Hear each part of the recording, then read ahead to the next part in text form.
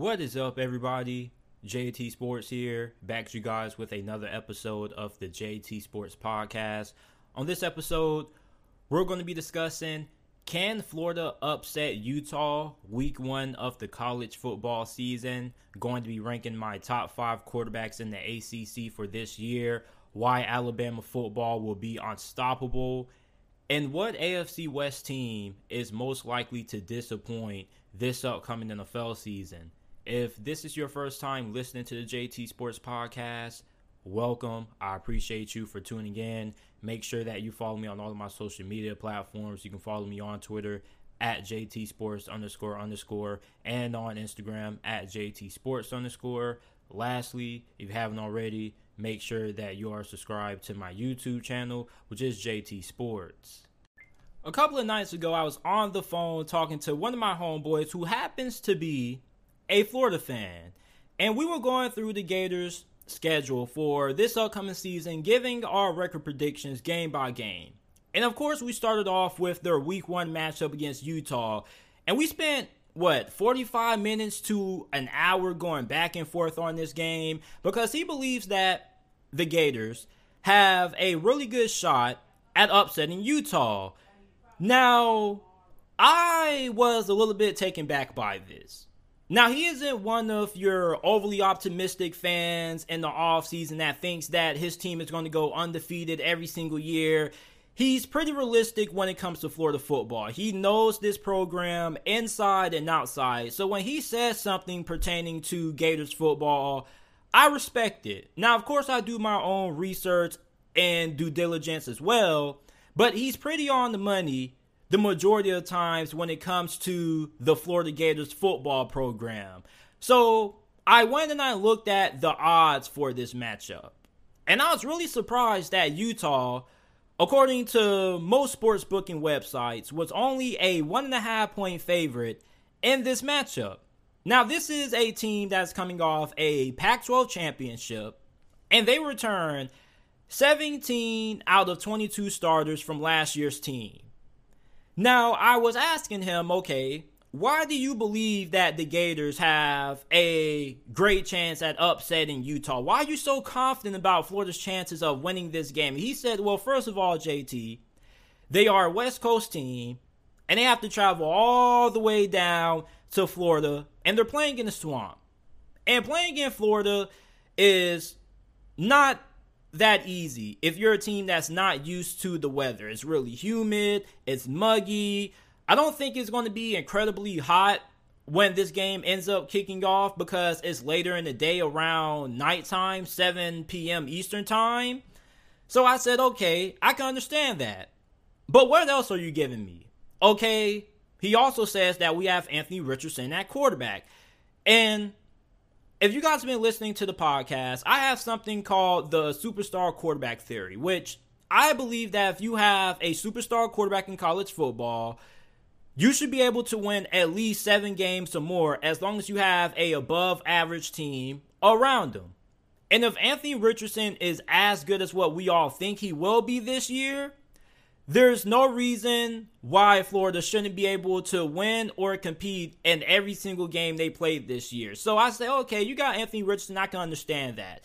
And he also said that Florida is going into this season with the best offensive line that they have had in recent memory. And I agree with that. However, I said, okay, if Florida's going to be able to upset Utah, how effective are they going to be able to run the football against Utah's defense? Because Utah's run defense was really good last year. It was 21st in college football in rushing yards per game allowed. Now, they do lose 2 of their starting linebackers, Nafai Sewell and Devin Lloyd, to the NFL draft. But they're going to be replacing those 2 guys with Mohamoud Diabate, who happens to ironically be a transfer from the University of Florida.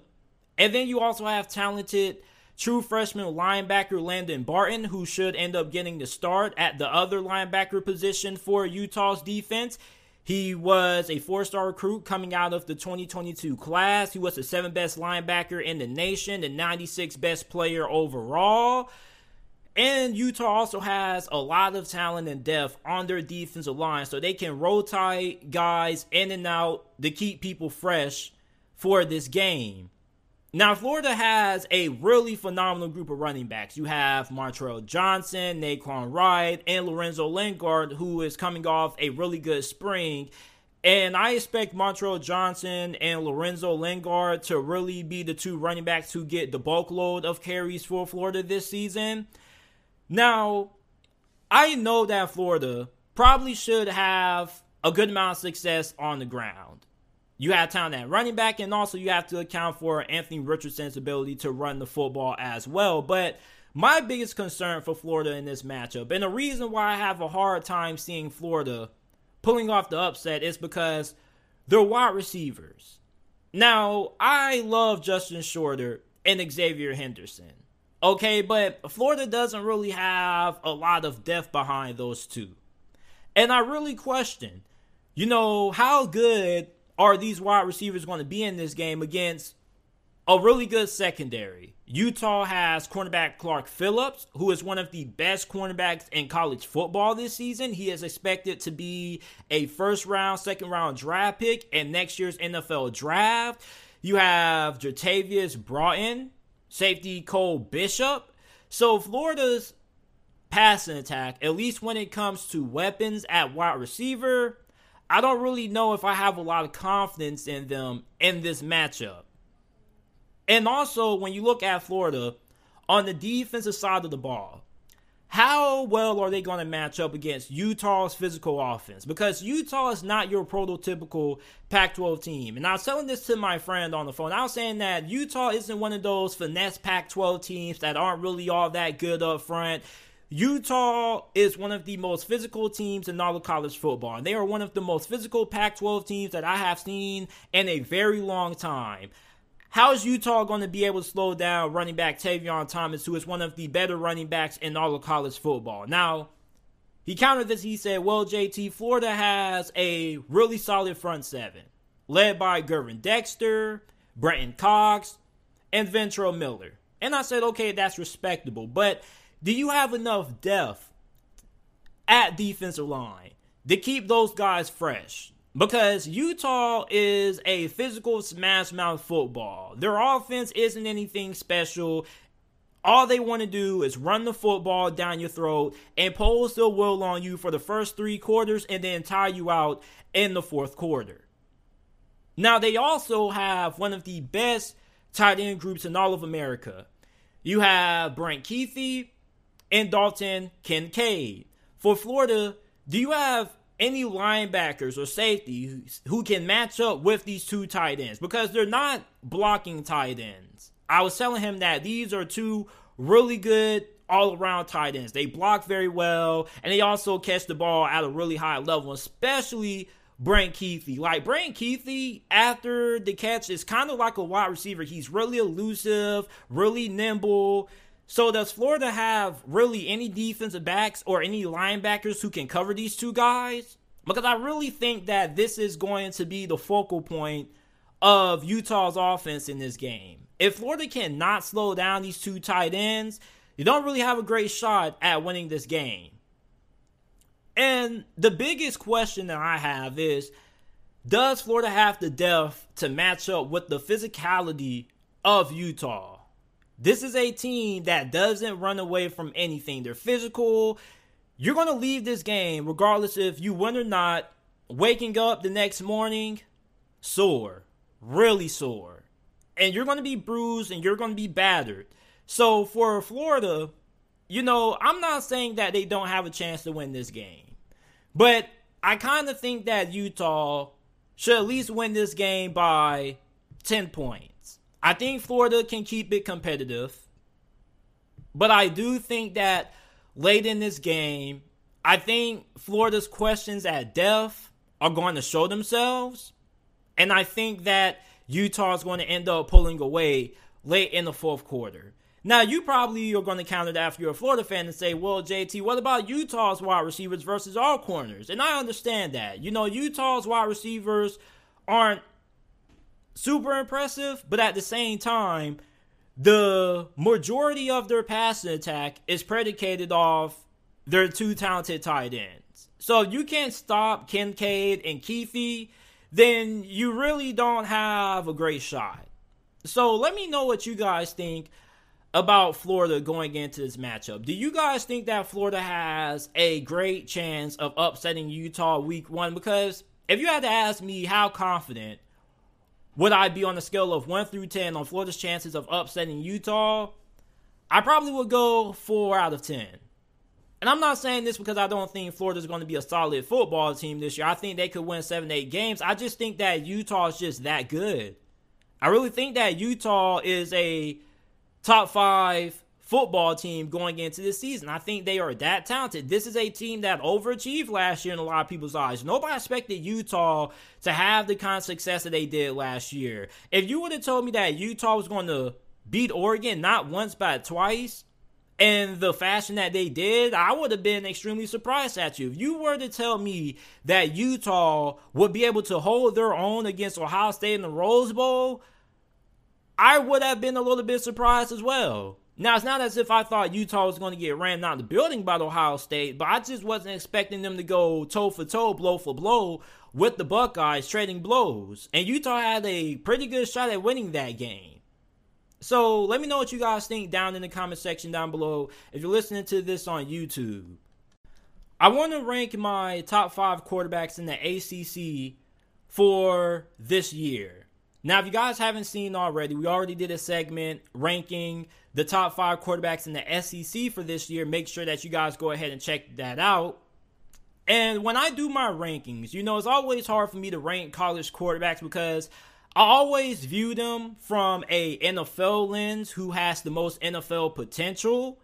And a lot of people say, JT, when you're doing these rankings, you have to judge them not by what they are as an NFL prospect, but how good they are as a college quarterback. So I had to redo these rankings 5 or 6 times. But I think that I have, a pretty good top 5. And I think that many of you guys should agree with the order. I don't think there's going to be too much backlash in the comment section. So starting at number 5, I have Louisville quarterback Malik Cunningham. Now, behind Hendon Hooker, I think that Malik Cunningham is the second most underrated quarterback in college football entering this year. This is somebody who has had a good amount of production over the last couple of years for the Cardinals. Last season in 2021, he threw for 2,941 yards, 19 touchdowns and 6 interceptions, completed 62% of his passes. And he also had over 1,000 yards on the ground and 20 rushing touchdowns. Now, if you guys watch Malik Cunningham play, I don't think there's no way you can say that he doesn't play exactly like Lamar Jackson. Now, he's not as elusive as Lamar Jackson. He doesn't make as many people miss as Lamar. But he's pretty good when it comes to running with the football. He's also pretty fast as well. Now, he doesn't have the arm that Lamar Jackson has. Now, he has a really good arm. Don't get that twisted. But Lamar Jackson has a stronger arm. However, I think he's more accurate as a passer than what Lamar was at Louisville. So when you look at Malik Cunningham, he's been really productive, phenomenal athlete, super dynamic runner. And I think for him, if he can improve his pocket presence, being a little bit more calm, because there are a lot of times where he gets a little bit jittery, and I think that he bails out of the pocket too fast. So if that improves this year, I think that Malik Cunningham could be a dark horse Heisman contender. And I don't see how anybody can't see it. And I'm a little bit surprised that not too many people know who this guy is and how good he is. But if you don't know who Malik Cunningham is, go look at some Malik Cunningham highlights and tell me that he doesn't play similar to Lamar Jackson. I'm not saying that he is Lamar. I'm not saying he is going to be the next Lamar Jackson. I'm just saying that if Lamar Jackson had a twin, it probably would be Malik Cunningham. They play ideally similar. And when it comes to his NFL chances, I think that he has a pretty good shot at rising on draft boards. And I think that he potentially could be a third or second round pick. But Malik Cunningham comes in at number 5 for me. Sam Hartman, Wake Forest quarterback, I have at number 4. And I know that a lot of you guys are going to get riled up about this one. You're going to get really upset. But when I look at Sam Hartman, I watched a lot of his games last year. You know, he played really good against the average to below average competition. But when he played against some of the best teams in the ACC, he didn't have too many good performances or too many great moments, to say the least. Okay, he had 3 games of 2 interceptions or more, including 4 interceptions in the ACC championship game against Pittsburgh. He's a little overrated to me. Because when you look at the numbers, everybody's going to say, man, JT, Sam Hartman is one of the best quarterbacks in college football. Over 4,000 yards, 39 touchdowns, 14 interceptions, completed 58.9% of his passes, and he also has 11 rushing touchdowns on the ground.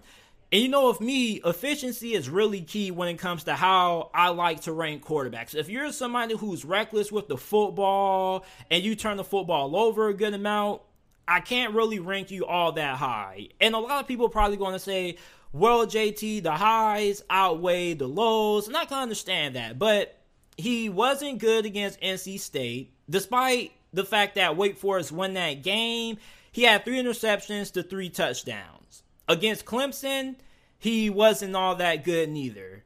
And against Pitt, he had 2 touchdowns, 4 picks. So for Sam Hartman, I think that this is somebody who has great stats and great statistics, but for him to be ranked higher on this list, I just need to see better performances against some of the better competition in this conference. So that's why I have him at number 4. And I don't know if a lot of you guys are just going to skip over that and just automatically go to, getting irritated in the comment section, but I just can't rank Sam Hartman any higher on this list than at number 4, because if you go back and you watch his film against Clemson and NC State and Pitt, he was a turnover machine.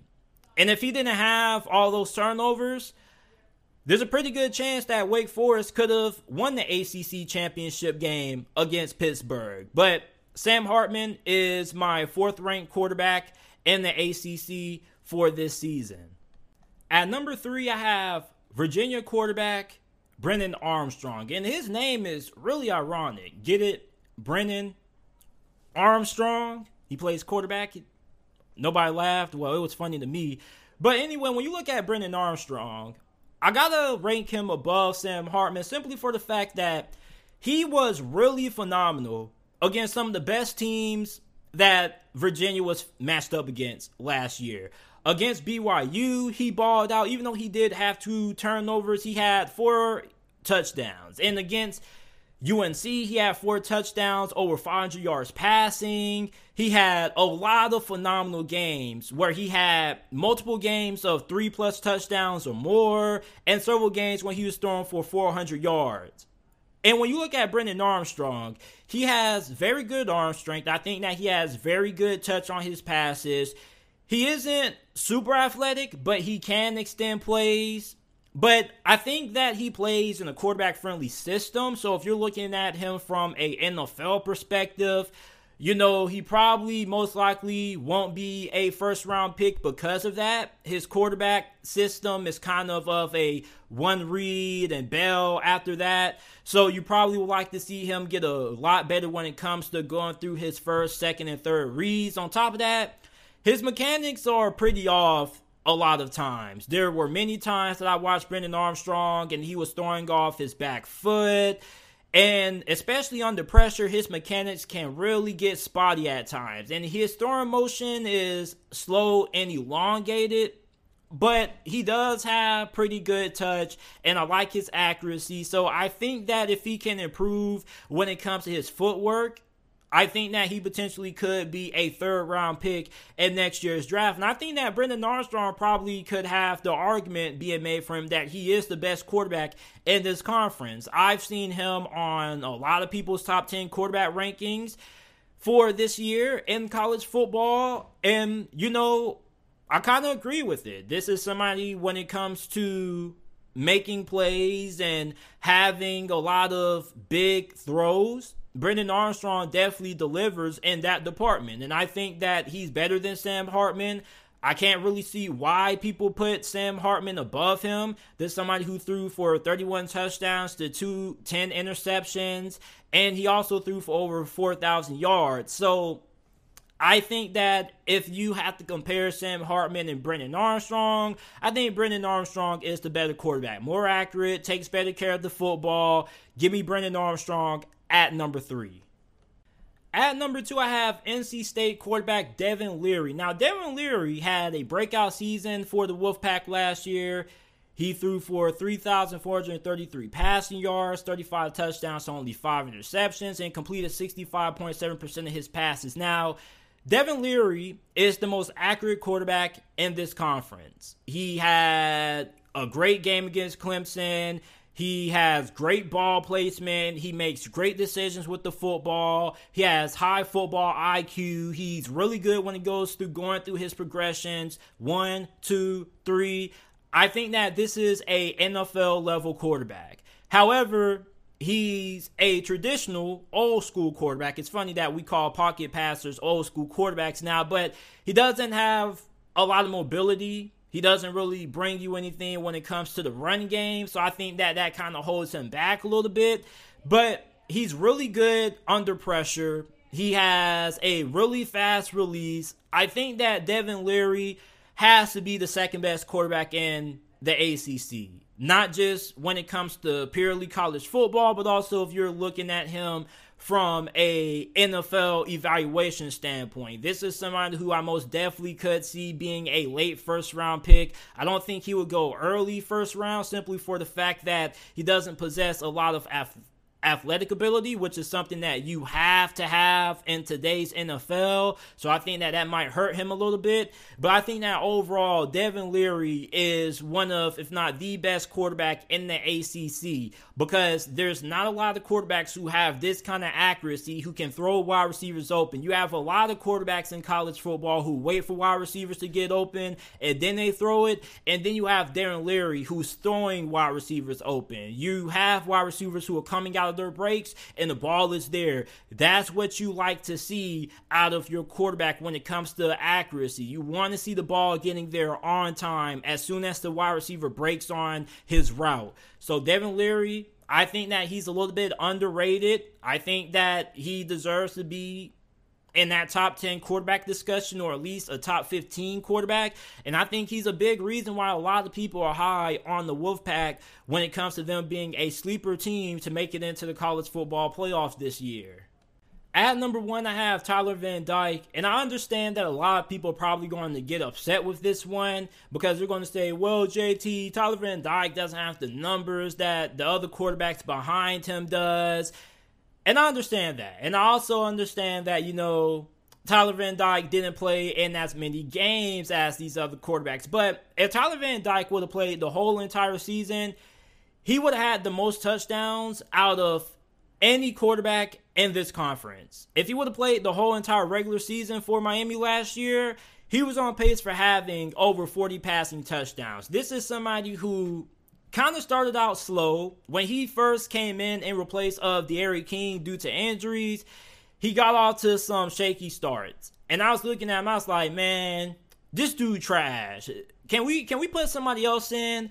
And then after that UNC game, he really started to settle in. He ended the season with 6 straight games of 300-plus passing yards and 3+ touchdowns. And he balled against NC State and Pittsburgh and led Miami to wins in those performances.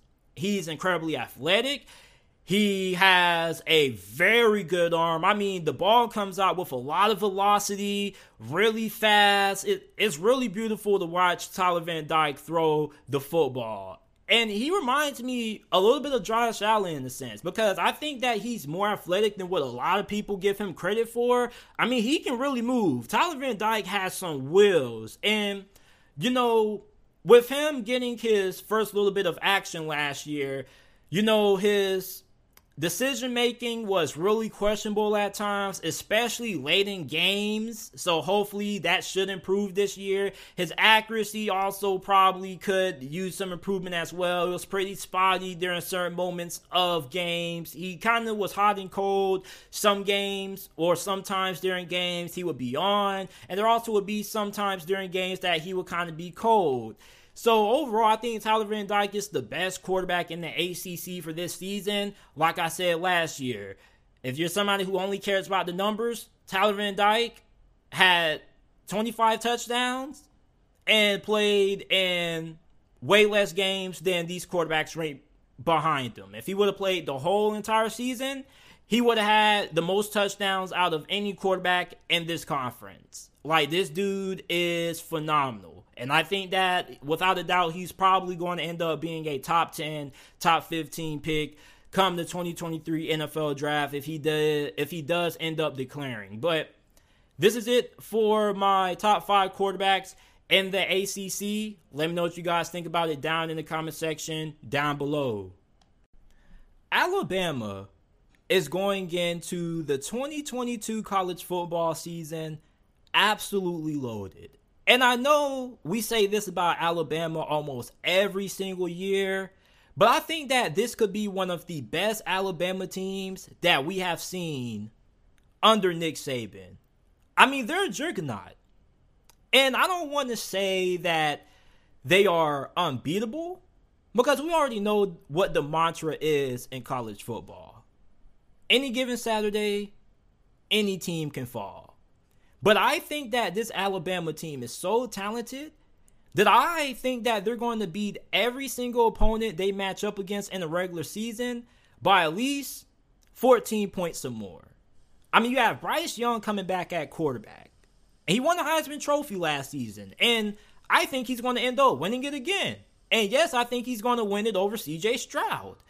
You're loaded at wide receiver.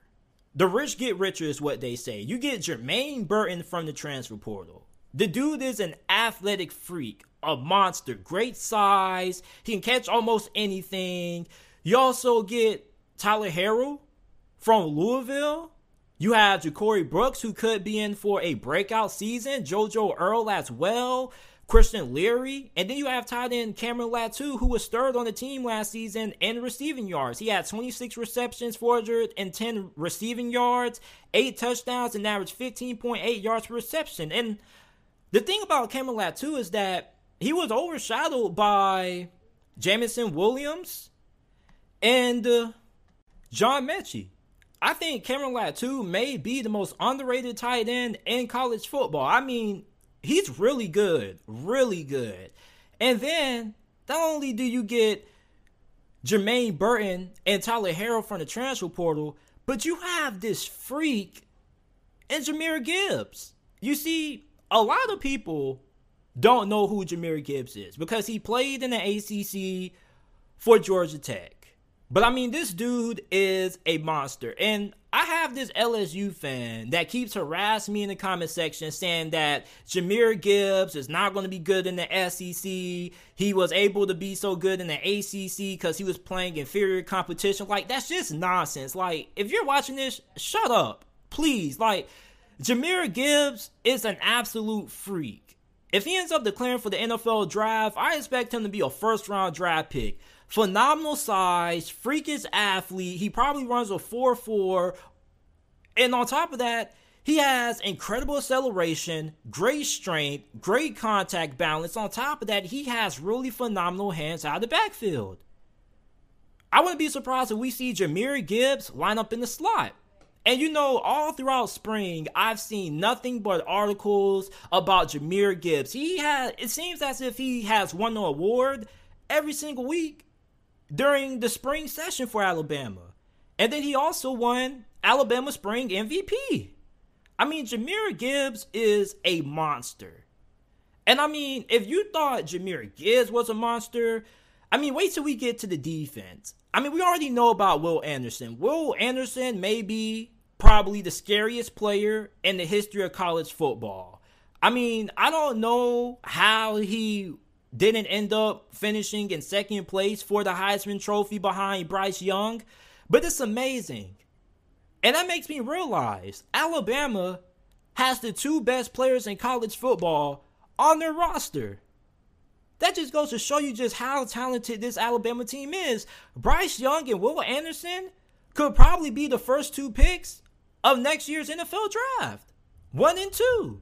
Now it doesn't matter the order, whether you think Bryce Young goes first or Will Anderson goes first.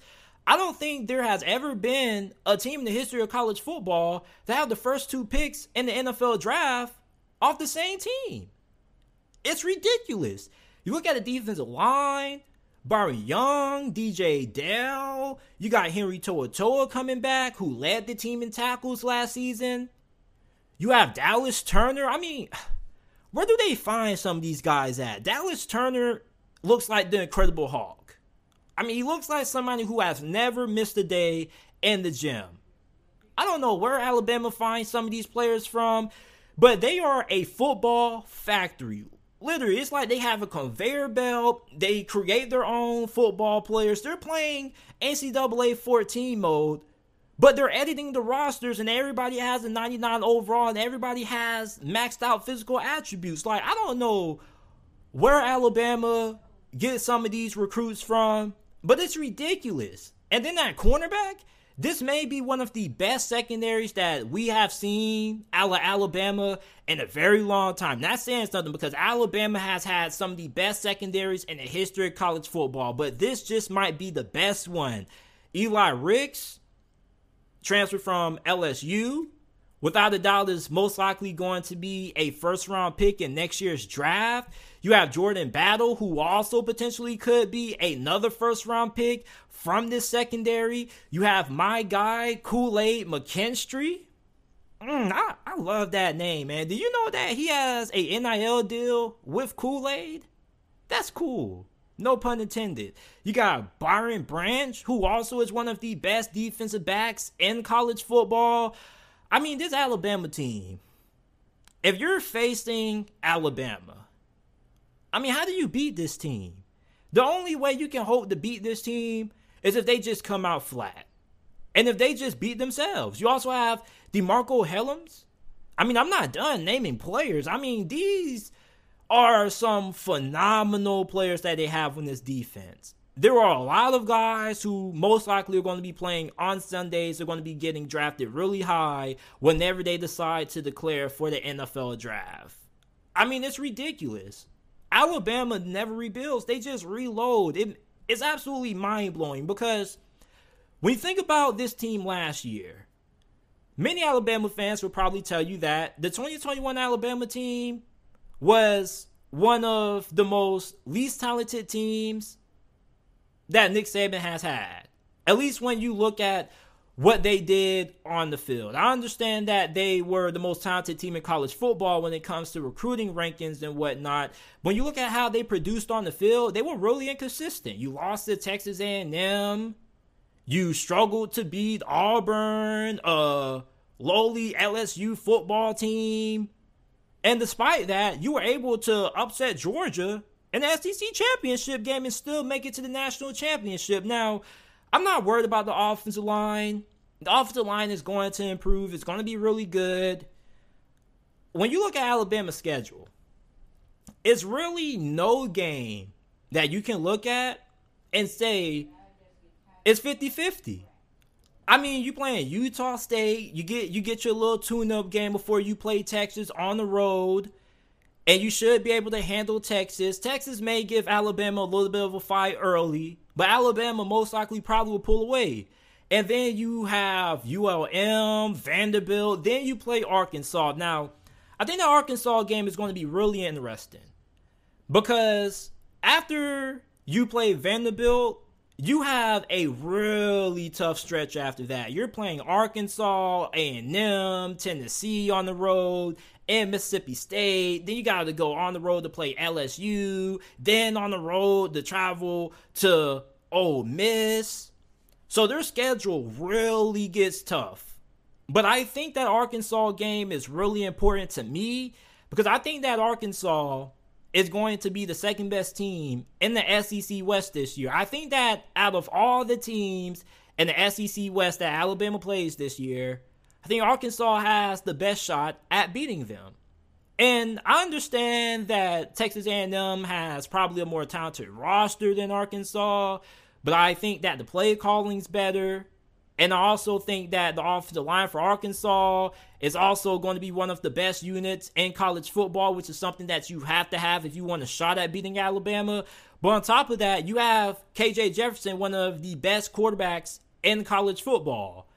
And if he develops over the course of this offseason, I think that there's a chance that, maybe Arkansas could give Alabama a slight scare for the first 3 quarters until they pull away. And then after that, you play Texas A&M. I already said earlier, it's going to be a bloodbath. I think that Texas A&M is going to get beheaded, and they're going to get splattered all over the road with their blood. And I think that we're going to be seeing Nick Saban in Alabama just write a bunch of profanities in Texas A&M's blood, saying that's what you get for disrespecting Coach Saban. I mean, every time somebody disrespects Coach Saban, it never ends up going well. You remember when LSU beat Alabama in 2019, that year they won a national championship? They were feeling themselves. And then the following season, right? But Nick Saban was interviewed before the game. And this is one of the most cerebral interviews that I have ever seen from Nick Saban. I don't know what cerebral means, but I'm just going to use the word because I just saw it on his face like, Nick Saban is always locked in. But that 2020 LSU game was different because Nick Saban said that we want to come in here and change the way they think. And that's just one of the most scariest statements that I have ever heard from a head coach. And they most definitely did change the way that LSU thought, boy, because that game was a splattering. It should have just had rated R.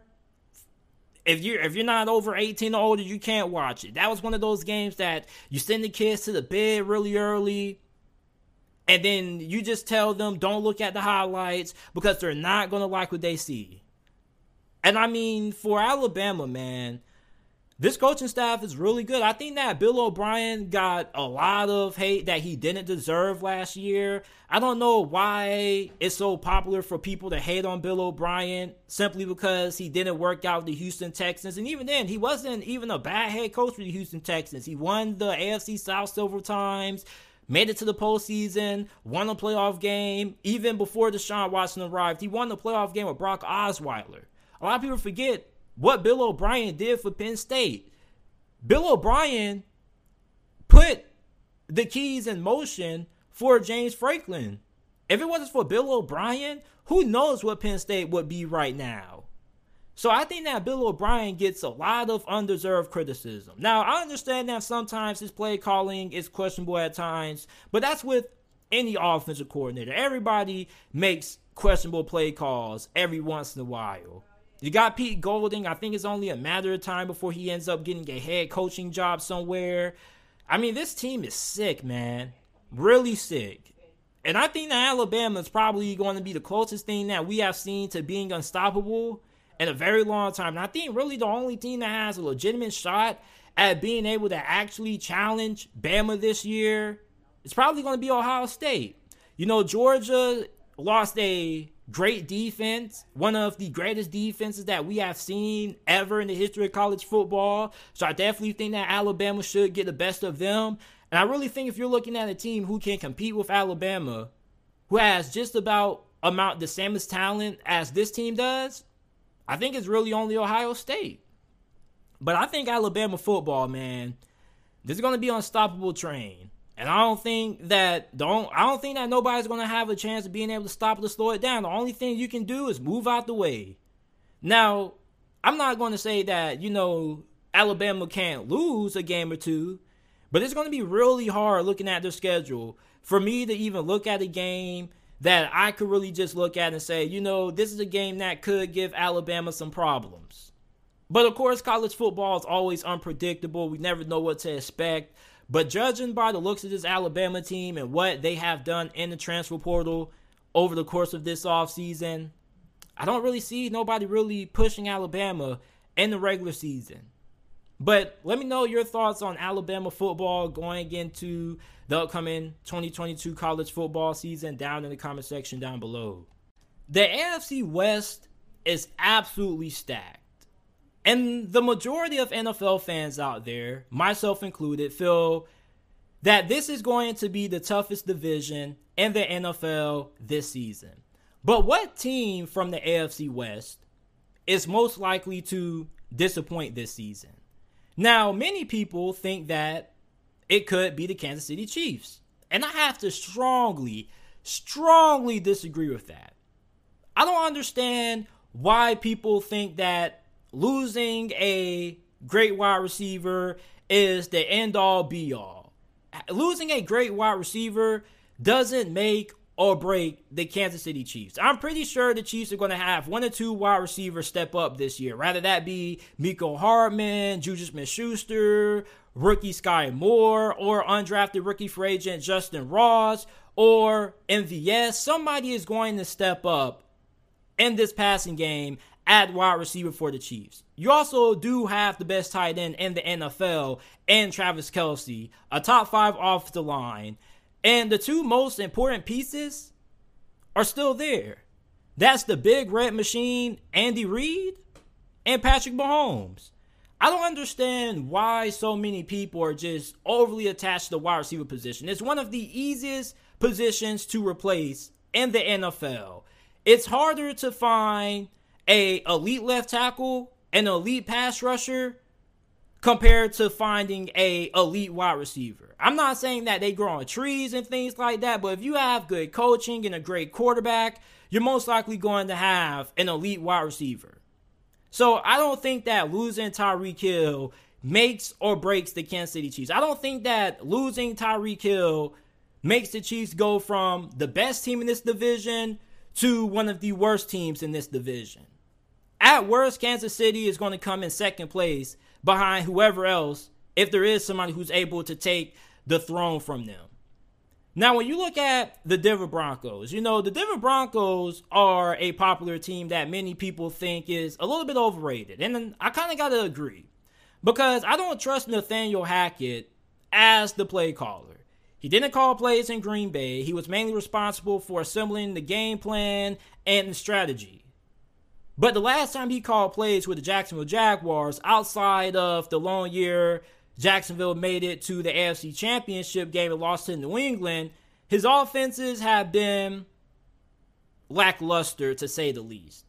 So I think that Nathaniel Hackett's play calling is going to cost Denver a handful of games this year. Now, he has Russell Wilson, so his play calling isn't going to be atrocious or anything like that, because if you have an elite quarterback, he's going to make the guy calling the plays look like a genius. But there are going to be certain moments in the games that Denver Broncos fans are going to say, man, what was that? You get what I'm saying? Why would we run that play? So I don't really trust Nathaniel Hackett as the play caller in Denver. But I don't think that they're going to be the team that's going to disappoint in the AFC West this year. I think it's going to be the Las Vegas Raiders. The Las Vegas Raiders went to the playoffs last season. They won 10 games despite everything that they had going on with John Gruden and Henry Ruggs. And I do give them a lot of credit for that. However, despite the fact that they have a brand new coaching staff and Josh McDaniels, who I do like a lot, I think he's going to have it figured out as his second stint as a NFL head coach. But their offensive line is amongst the worst in the NFL. Outside of left tackle Colton Miller, nobody on this offensive line is good. You have Alex Leatherwood, who is most likely going to be starting at right tackle again. He's coming off a disappointing rookie season. You have Denzel Good coming back, but I don't really think that he really makes his offensive line night and day better compared to what it was last year.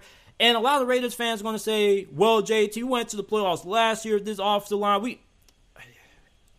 That really pisses me off when people say that, man. This is not last year. It's 2022. This division is way better than what it was last season. I'm so tired of people undermining the importance of being able to be good in the line, in the trenches. The offensive line matters.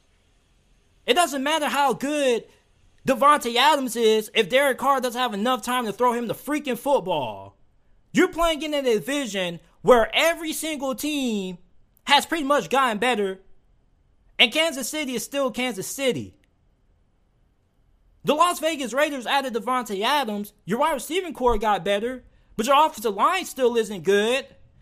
Are you really going to tell me that Denzel Good, despite the fact that he had his season cut short week 1 coming back, is going to make this offensive line night and day better? Let's be for real. There's a reason why Cincinnati spent a lot of money in free agency to improve their offensive line.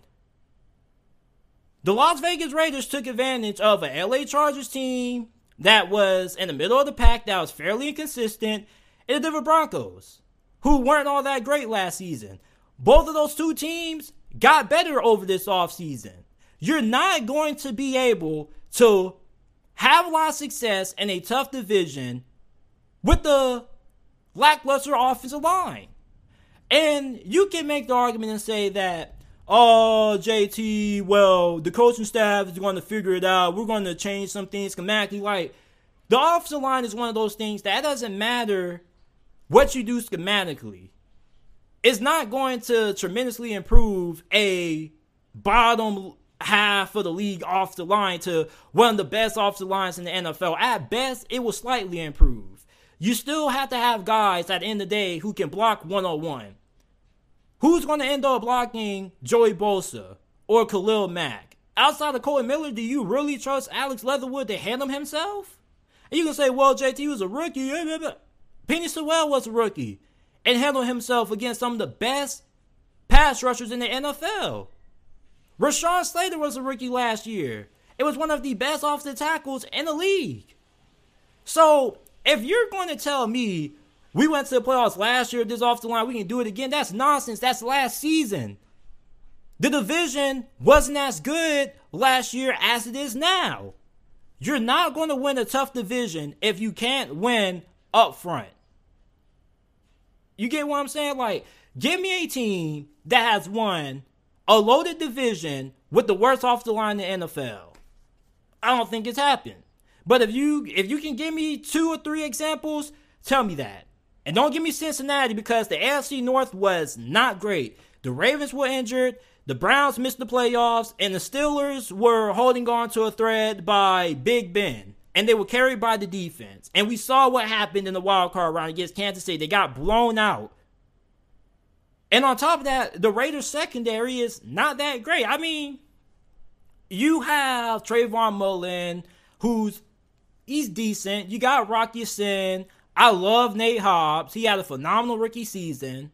And then you sign Anthony Averett, who's coming off probably the best season of his career with Baltimore. But you don't have any great corners. You have okay corners, and you do bring in Patrick Graham. But at the same time, what about Jonathan Abrams? He's a liability in coverage. You see, this is a Raiders team that has really good edge play. I like Denzel Perryman, but outside of that, you're either okay or below average at several positions. And Patrick Graham is going to greatly boost this defense. He's the best defensive coordinator that the Raiders have had over the last decade. But I don't think that this defense is still going to be anything special. I don't think it's going to be a top 15 or top 10 defense. I think it's going to be a middle-of-the-road defense. Top 16, top 17 at best. So you look at the Las Vegas Raiders, I just think that this team is most likely to disappoint this season. And I know Raiders fans are going to get upset about that, but the offensive line just is too big to overlook. Just because you have a lot of great weapons, you still can't overlook how important the offensive line is. If the offensive line wasn't that important, Cincinnati would have never spent so much money on improving theirs. Same thing with the Kansas City Chiefs after they lost to the Buccaneers in the Super Bowl. And like I said, and I'm going to keep saying it again until Raiders fans get it through their head, the division that you were able to make the playoffs in last season is way tougher this year than what it was last year. We're calling this the toughest division in the NFL. And to win a tough division, you have to be good up front. The Chargers have a good offensive line. The Chiefs have a good offensive line. The Broncos' offensive line is okay. And your offensive line is not that good. If you look at the teams who make it the furthest in the playoffs on the majority of times, it's teams that have really good play in the trenches. Defensive line and offensive line. Cincinnati was an outlier. There's not too many teams that have been able to make it far in the postseason with bad offensive line play. And I like Derek Carr. I like Darren Waller. I like Devontae Adams. I like Thurman Renfro. But at the same time, you got to have the offensive line that's going to give Derek Carr time to throw the football to these playmakers. And in this division, I think that offensive line has to be way better than what it was last year if they're going to be able to get to the postseason this season. Now, some people are going to say the Los Angeles Chargers because the Los Angeles Chargers were fairly inconsistent last year. They lost to the Texans. They had some really bad losses, but they also had some really good wins as well. And I think that Brandon Staley's defense mainly struggled simply for the fact that he didn't have the necessary talent that he needed to execute his defensive scheme the way he wanted it to. So you brought in Khalil Mack, J.C. Jackson. This defense is going to be really good. You have no linebackers, but when he was a defensive coordinator for the LA Rams, they didn't really have any big-name linebackers neither. So I don't really think he cares that much about linebackers in his system. So I think that the Los Angeles Chargers most definitely are going to be able to get to the postseason. So I think that this division potentially could have 3 teams that get in. But I think the Raiders are going to be the team that ends out missing out.